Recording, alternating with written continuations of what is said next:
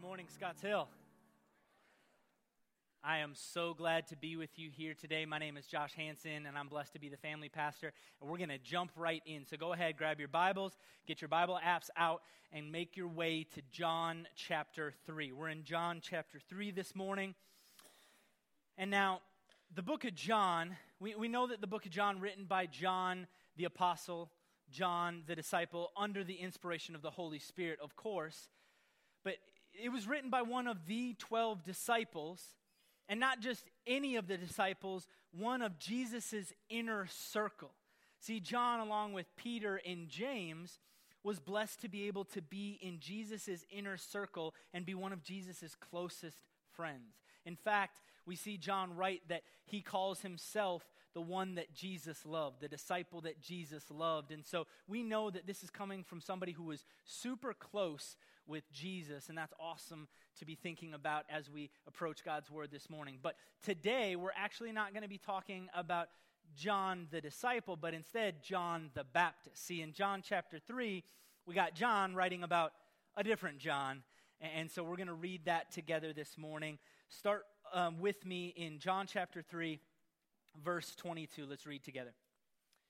After this, Jesus and his disciples went into the Judean countryside, and he remained there with them and was baptizing.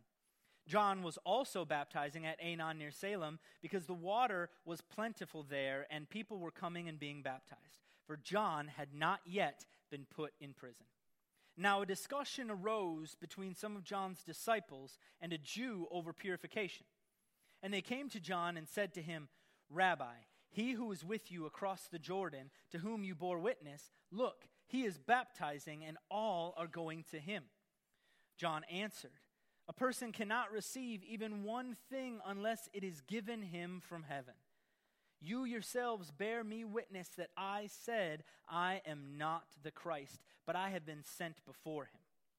The one who has the bride is the bridegroom. The friend of the bridegroom who stands and hears him rejoices greatly at the bridegroom's voice.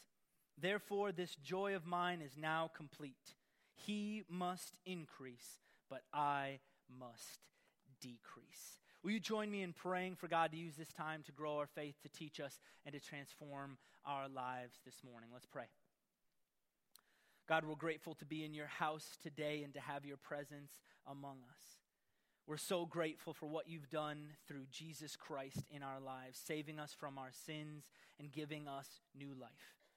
God, I pray right now that your Holy Spirit would speak through me and that your word would be personal and impactful for everybody in the house today.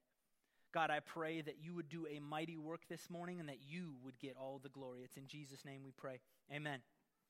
Well, today I'm very excited. I've got a message for you entitled, Less is More. Let's say that together. Less is more. That's right. I believe this is absolutely 100% true, especially when it comes to our spiritual lives, especially when it comes to our relationship with God and our walk with Jesus Christ. Less is more.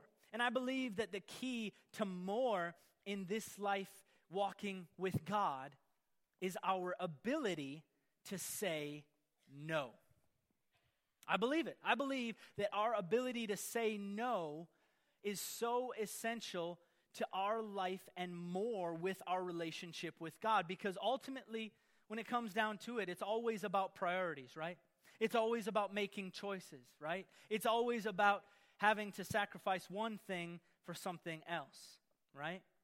And so I want to put it this way for you this morning. I believe our need in 2020 is to to say no to the world's substitutes so that we can say yes to worshiping the Savior. We have to say no to the world's substitutes so that we can be able to say yes to worshiping our Savior, Jesus. And I believe this wisdom plays itself out in this passage, that we see this kind of unfolding in the text. And now to give you some context for where we are in John chapter 3, Jesus had just begun his earthly ministry. He was about 30 years old or so, and he had just begun his earthly ministry. It is believed that before Jesus sacrificed himself on the cross, died for our sins, rose again, saved us, hallelujah, before that happened, that he walked this earth for 3 years doing ministry around the area.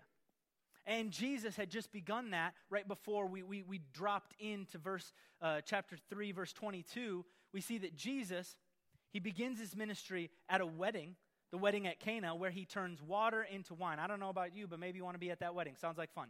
I don't know. He turns water into wine at a wedding. Then he goes into the temple and he flips the tables and he gets his Indiana Jones on. He's cracking whips and he's using righteous anger to display how much God disapproved of the fact that they turned his house of worship into a marketplace where people were making money. It goes to show you that Jesus might be against the prosperity gospel. I don't know. You figure it out. See, Jesus then, he goes and he meets Nicodemus, a guy who nobody really liked, and he befriends him, he shows him love, and he shares the gospel with him. So man, Jesus gets a start to his ministry that makes some waves, right? Jesus kicked it off with a bang. He's making a name for himself, and people are starting to follow him, and Jesus is gaining some momentum in his ministry when we pick up in John chapter 3, verse 22. Let's read it again together. After this, Jesus and his disciples went into the Judean countryside, and he remained there with them and was baptizing. So now Jesus, his next step in ministry is, I'm going to start baptizing people. And so he's doing the same thing that John the Baptist, who gets his name from baptizing, is doing. He's baptizing people. And what's so cool about this picture is that John is baptizing people right down the road. Check it out. John also was baptizing at Aenon near Salem because the water was plentiful there and people were coming and being baptized. I mean, picture this. You've got John the Baptist and Jesus Christ baptizing people just down the road. How cool is this? I mean, it's kind of like this image. You've got this awesome, awesome church, and then another awesome, awesome church plants itself right across the street. I mean, what could go wrong? I mean, it's not like they're ever going to compete with each other. Oh, I wish I didn't have to say that with such sarcasm. But the sad truth is, it's exactly what happened here. The sad truth is, in our fallen human nature, we can't help but begin to compare and compete with those around us, right? We have this sense that we need to make sure that we defend ourselves against everyone else. You know, we keep looking around at that other guy, that other girl, and man, hey, this is my territory. Don't you infringe on my territory. I'm the funny one in this group. I'm the one who cracks the jokes. Or, hey, did you bring a baked good to this party? That's my job. I'm the one who makes sure nobody's hungry in this house. Don't be infringing upon my territory. That's mine. See, we find so many things for us to compete over that it gets ridiculous. But we can't help but compare and compete even in the Christian world. And that's exactly what we see here in John 25:26. Look, now a discussion arose between some of John's disciples and a Jew over purification. And they came to John and said to him, Rabbi, he who was with you across the Jordan, to whom you bore witness, look, he is baptizing and all are going to him. So you got John's disciples. They roll up to John. They're like, yo, John, that dude Jesus you were talking about? Yeah, he's stealing all your people across the street. They're all going to him to get baptized now. They don't call him Jesus the Baptist. What does he think he is? This is your job, John. He's taking all the people. And I love this. I love how John the Baptist responds. This is what he says. He answered, a person cannot receive even one thing unless it is given him from heaven. You yourselves bear me witness that I said, I am not the Christ, but I have been sent before him. And so John brings his boys together. He says, come here, boys, come on. Listen, I'm not here to worry about anything other than my job. I'm supposed to focus on my calling, not the calling of somebody else. It's not my job to worry about their job. I'm here to do the calling that God has placed before my life And if God has called them to do that, then hey, praise be to him, and let's encourage them, because we are not supposed to do anything other than what God has given us to do. Don't worry about what he's doing. I'm doing my job. He's doing his. And he says, plus, I'm not Jesus. You know that guy that I've been telling you about, the Savior of the world, the one who's going to save everything, the one who's going to change everything, the King of kings, the Lord of lords? Come on, the guy who is going to redeem our world from the brokenness it is. It's that guy. It's not me. I've been telling you about this Messiah. I'm not him. In fact, my job is just to point to him. And that's what John tells his followers. That's what he says to his disciples. And then he continues in verse 29. And he says, the one who has the bride is the bridegroom. The friend of the bridegroom who stands and hears him rejoices greatly at the bridegroom's voice. Therefore, this joy of mine is now complete. Now John paints this wedding scene, this picture for us of a wedding. And he says, listen, Jesus is the groom. This is his wedding, and I'm just the best man. And what's a best man's job? It sure isn't to steal the thunder from the groom. No, the best man's job at a wedding is to make that groom look good. He's there to straighten his tie. He's there to help him get over all the feels that he's in, because, guys have them too. And he's there to, at the reception, give a speech that honors the groom. The best man's job at a wedding is to make the groom look good. And John says, I'm the best man, and this is Jesus' wedding. This wedding, it isn't about me, it's about Jesus.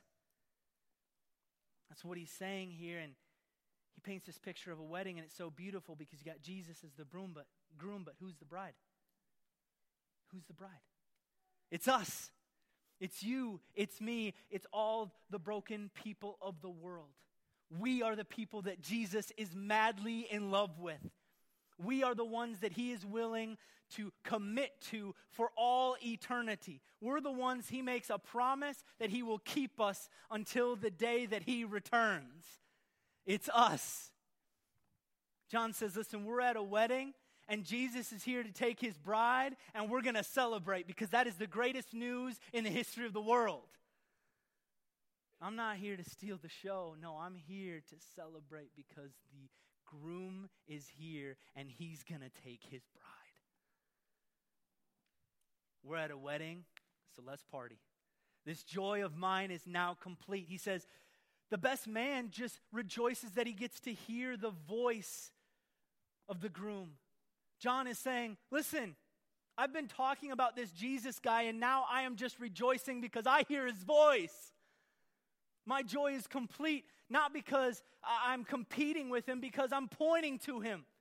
And he's here. I can see him and I can call him my friend. Is there anybody in the house today who rejoices because you've heard the voice of Jesus Christ? Is there anybody in the house today who rejoices because you've seen Jesus and his work in your life? Is there anybody here who rejoices that you call Jesus friend? Yes. We rejoice the same that John did. Our joy can be complete because we got to see Jesus, and we got to see him take his bride, namely us, and save us from the broken life that we were destined for and redeem us to the life he's called us to. It's the picture that John paints here. And Jesus is the only one who can complete that picture. And John knows that, and that's why he's happy Jesus has come, and he continues and says, he must increase, but I must decrease. John didn't want people to follow him. He didn't. He wanted people to follow Jesus. And so he says, listen, increase your followership of Jesus and decrease your followership of me. He must become great in your eyes, and I must become less. Don't make a big deal about John the Baptist. Start making a really big deal about Jesus Christ. he tells his followers, his disciples, that don't follow me, don't focus on me, focus on Jesus. And now as we sit here today, I want to urge us not to get too judgmental of John's disciples, his followers. You know, it's easy for us to sit here and be like, those clowns.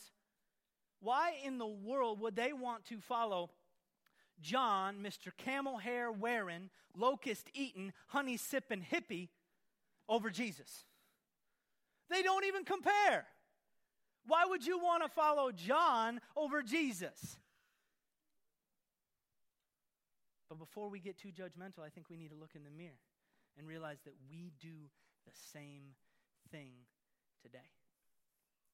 The struggle is just as real for us today. We slide into the worship of Christian leaders rather than Christ. I mean, come on, think about it. We live in the age of celebrity pastors. Let that title sink in. Celebrity pastors. That's the world we live in 2020. And I would argue that today we probably have more people who are worshiping and following Christian leaders and pastors than the one those Christian leaders and pastors are supposed to be pointing to. You've got more disciples of pastors than disciples of Jesus. More disciples of Christian celebrities than disciples of Jesus. The struggle that John saw in his followers is a struggle we are in today. Christian, follower of Jesus, he needs to be the focus of your worship. No man, no woman, nobody on this earth can compare to Jesus. John 3:30 says, he must increase, I must decrease. Look to Jesus, not me. Decrease your worship of pastors and increase your worship of Jesus. Decrease your love of Christian leaders and increase your worship and your love of Jesus. You've got to have some give and take. If your focus and your love and your worship is all in one direction, Jesus is getting the leftovers. He's got to be the main course. Don't replace Scripture with a podcast. Don't substitute a Beth Moore book with the Bible. Don't memorize the words of Francis Chan when you should be memorizing the words of Jesus. And please don't post cute quotes unless you learn how to quote the word that God wrote for you in His Bible, in the Word of God, in the Scriptures. We get caught up in the mess of what's popular because it gets easier, right? It's easier for me to listen to a podcast than it is for me to open up my Bible and grind out a study session. It's easier for me to turn on worship music than it is for me to formulate some words in prayer. It's easier for me to listen to a sermon than it is for me to understand what God teaches us. I get it. And so we drift into this worship of the things that God created for us rather than the Creator. So you got to say no to the world's substitutes so you can say yes to worshiping the Savior. And that means, yes, that sometimes you got to say no to something good so you can say yes to something great. Because, listen, don't get me wrong. I do believe that pastors are good. Worship music is good for the most part. Christian podcasts are good. But Jesus, no, Jesus is great. He's the greatest of all time. He is great. And in order to say yes to what's great, we may have to say no to what's good so that He can take His proper place. Because nothing on this earth compares to Jesus. Nothing. No pastor, sorry Phil. No church, no sermon, no book, no Bible study, no small group will ever be able to give you what you need most in this life. Because what you need most in this life is a personal relationship with God through Jesus Christ. It's the greatest need of any person alive. And it only comes through a one-on-one with you and your Savior. And that's what you need most. So don't think I'm saying these things are bad but just understand that they've got their proper place. See, these are things intended to grow your faith. They're important tools for the growth of your faith. But don't let the things intended to grow your faith be the source of your faith. That's the struggle. We get tricked into allowing the things intended to grow our faith becoming the source of it. We lose sight of the source because we've been so accustomed to using the things intended to grow our faith. But that foundation of your faith, the thing you need most has to be Jesus and Jesus alone. You may say, how do I know if that's true in my life? How do I know if that's a big struggle for me? Well, let me ask you this. When you're feeling down, do you listen to a sermon or do you fall on your knees in prayer? When you need some encouragement, do you open up your Bible or do you start listening to your favorite worship music? Is it Jesus first? Or is it the man-made religion intended to worship him? See, I think it's important for us to distinguish the two. We have to understand that our religious activity cannot be our God. Jesus needs to be. And we need to have a personal relationship with him one-on-one. You don't go get your church on. You live it every day when you wake up and choose Jesus. That's the difference. That's what makes all the difference. You got to let Jesus and his word, his Holy Spirit, be the only essential elements of your worship. Everything else is good and it's a bonus, but you got to keep the essentials where they belong. Can you learn the words of the Bible without a sermon? Can you worship his name without a song? Can you talk to him outside of a prayer circle? You need that in your life. Solitude with God, time alone with God. You need that. And if you're here struggling with your faith, I'd be willing to put a bet that it has a lot to do with the distractions you have in your life with social media and TV, or with the busyness of your schedule and your commitments. I don't know you. I don't know your story. I don't know your struggle. But if your faith is weak right now, my first two questions are in those arenas. How busy are you and how distracted are you? Because you may need to downsize your distractions so you can upgrade your faith. You may need to downsize so you can upgrade. You got to get rid of some stuff so that you can actually grow. It's true for every single one of us. It's this idea of pruning. Jesus prunes us. He takes and shapes us by removing the unnecessary. We need it. We got to downsize. See, we may need to get away from the busyness in our life, to downgrade, downsize the distractions by getting away and spending some time in the wilderness. I'm not saying we're going to all go on a backpacking trip through Boone in the mountains. I mean, that'd be cool. You guys down next week? Cool. Nah, I'll be in Disney. But you need to get away from the busyness of your life for a moment. You need to remove the distractions and choose a wilderness retreat, because you know what God does in the wilderness? He prepares a way. That's what we see in the life of John. Look at the prophecy about his life in Isaiah 40. Verse 3, a voice cries, in the wilderness, prepare a way of the Lord. Make straight in the desert a highway for our God. This, we learn, is a prophecy about John the Baptist, the boy we be talking about who says, he must increase and I must decrease. You know where he gets that idea? In the wilderness, when he realized that the only thing he truly needs in this life is God. Because when you're in the wilderness, life is tough and you got to rely on God. When you're in the wilderness, you got to actually work at things because they don't just come easy. You can't order Amazon in the wilderness. When you're in the desert, you don't get your easy, quick coffee. No, You got to work at your faith in the wilderness, and you have to trust in God, not in the comforts of this world. Let me tell you, we may need some wilderness time, some desert time in our lives to prepare us. That's what John did. We see this wasn't just a prophecy. It actually came true. We see it in Luke 1:80. And the child, we're talking about John here, you can check it for yourself. He grew and became strong in spirit, and he was in the wilderness until the day of his public appearance in Israel.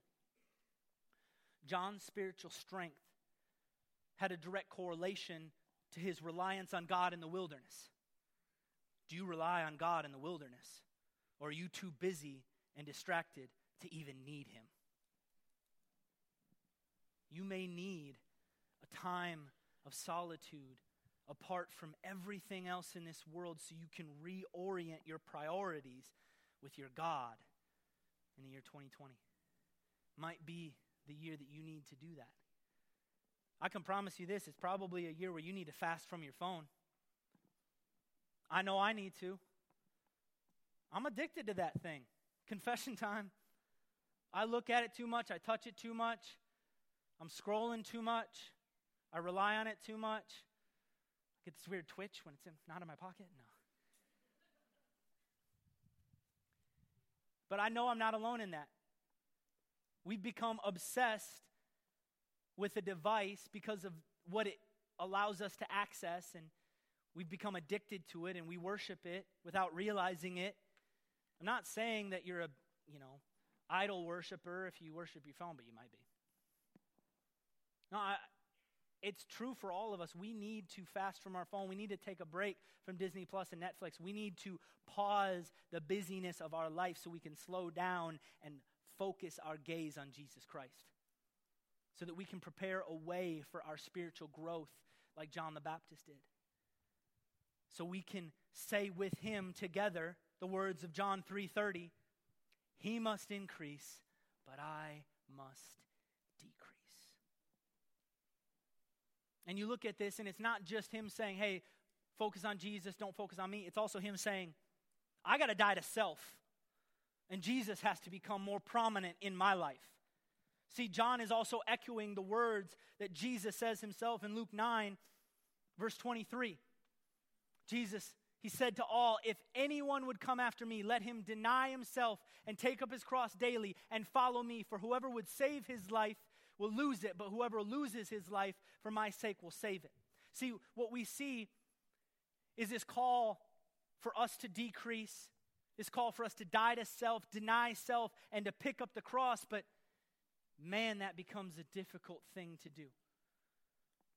Why are more people not picking up their cross? Why is it so difficult for us to pick up our cross? Well, I think I can paint a picture for you real quick, because this is what we pick up every day. Check this out. We start out our day. The first thing I pick up is a few more minutes of sleep because I'm hitting snooze. Yeah, that Devo, that's going to come later in the day because I'm going to catch some Z's. Right? First thing you pick up in the day is a little bit more of sleep. Then, of course, you got to rush to work, and so I got to get my computer. I got to dress for success, so, I'm there because, you know what, I'm working overtime because I want more in this life, so I'm going to get more money, time to make that bread. I'm working overtime. Long day. You know what, and after that long day, I get home and I'm tired, so you know what, this is me time. It's time for some Disney Plus. Come on, I'm reliving my childhood right here, right now. And you know what, I ain't getting off the couch, so I'm going to need this remote. My behind ain't moving. I'm sitting on that couch. Until, of course, I've got my commitment. You know what? My son, he likes basketball, so I coach him. Because you got to coach him, right? And you know what? Then I got my flag football league that I play in, so got to make sure I go to my flag football league. And now my day's, looking a little bit busy, but that's fine because I'm good. And then I got to go shopping afterwards. I'm going to go shopping, make sure I get all the things that I need. And did I forget to mention that this whole time I've been playing on my phone? This whole time I've been on my cell phone, scrolling through the gram, checking Facebook, posting that really cool quote I saw somebody else post. And then before bed, I'm exhausted, but I got to catch up with my Bible study, so I'm going to read this book that's by a Christian author that's really, really cool. I want their life.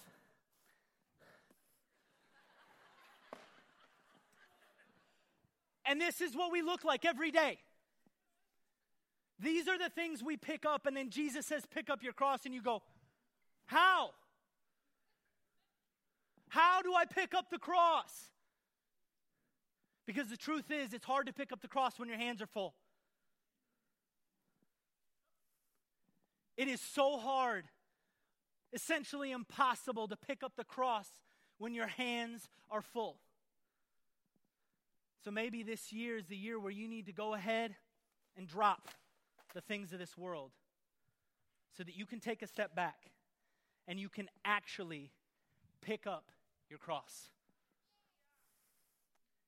We got to pick up our cross. We can't keep picking up all these other things and then trying later in the day when our hands are full, when we're exhausted, when we've got nothing left in the tank to pick up the cross. Because let me tell you, it's heavy, but it's worth it. We got to pick up our cross. We got to stop picking up everything else first. If Jesus really is the most important thing in our lives, why do we fill our hands with everything else first? We got to pick up our cross. We got to say what John said in 3:30, he must increase, but I must decrease, because less is more. Amen? Because less of you means more of Jesus. Less of you means more of the Holy Spirit. And when you decrease, check this out, so does your pride. When you decrease, so does your selfishness. When you decrease, so does your pain. So does your insecurities. So does your fears. And when Jesus increases, you get all that comes with him. You get forgiveness. You get more love. You get more grace. You get more hope. You get more peace. You get more gentleness. You get more kindness. You get more self-control. You get more service. You get more access to the kingdom of God and all that is in it. You get more of the you God created you to be, filled with his Spirit. He must increase, and I must decrease. So what does that look like? I believe we got to start saying no. 2020 is the year of no. You heard it here first. We've got to say no. We are in control of our priorities, so we say no to the things that belong below Jesus Christ. We say no or not yet, because he comes first. No to the distractions. Plan a getaway with just you and Jesus. Set aside a place and a time for just you and Jesus. Say no to some commitments that might be really good, but if you're not living filled with God, you won't complete them like you're supposed to. So you might have to say not yet. And definitely, please, say no to your sin and your selfishness and your personal desires, because what God has for you is better. Look at what Ephesians says, chapter 4, verse 22. Put off your old self, which belongs to your former manner of life and is corrupt through deceitful desires, and be renewed in the spirit of your minds, and to put on the new self, created after the likeness of God in true righteousness and holiness. You have to put off the old you. Listen, you're a new creation in God, but that old man, that old woman, they're waking up with you every day saying, let me get a piece.